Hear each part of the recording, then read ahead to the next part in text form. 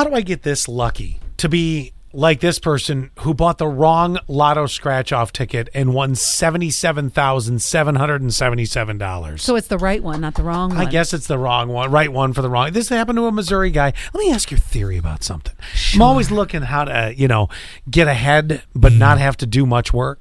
Sure, of course, yes.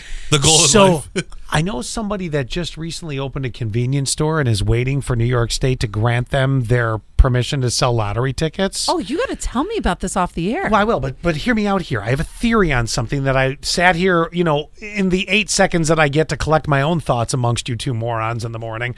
Yeah, that's it, because we're the talkers in the room. Well, I'm coming up with this theory. The first batch of tickets that are sent to her from New York State, don't you think that they'd definitely put a winner in there, Yes. a big one? Yes. Because then it looks good. You know what I'm saying? Like, Yes. this is what Get ran people through my to her mind. store. Yeah. So Bring in business for the lottery. Yes. right. So that's my thought. Like, there's going to be a 50K in there. It's like, did you see the McDonald's documentary about the Monopoly game?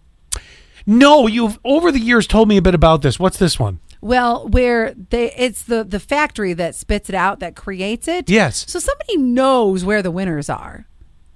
So that's I what think I'm saying. in the That's why I'm beginning they saying did.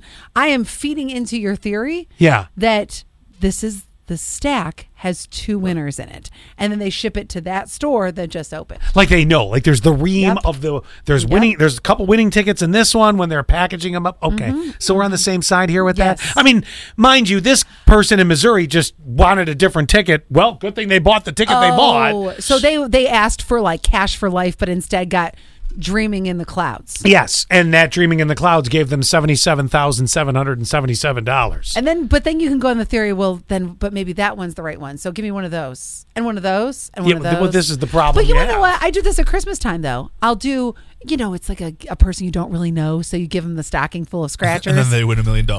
No, I feel like it's never quite lucky. It's like, I won $36. It's the experience. Oh, I see. I won $2 from when Scott gave me scratchers. Yeah, it's the experience. Yes. I mean, that's really. I mean, What did you do with your $2?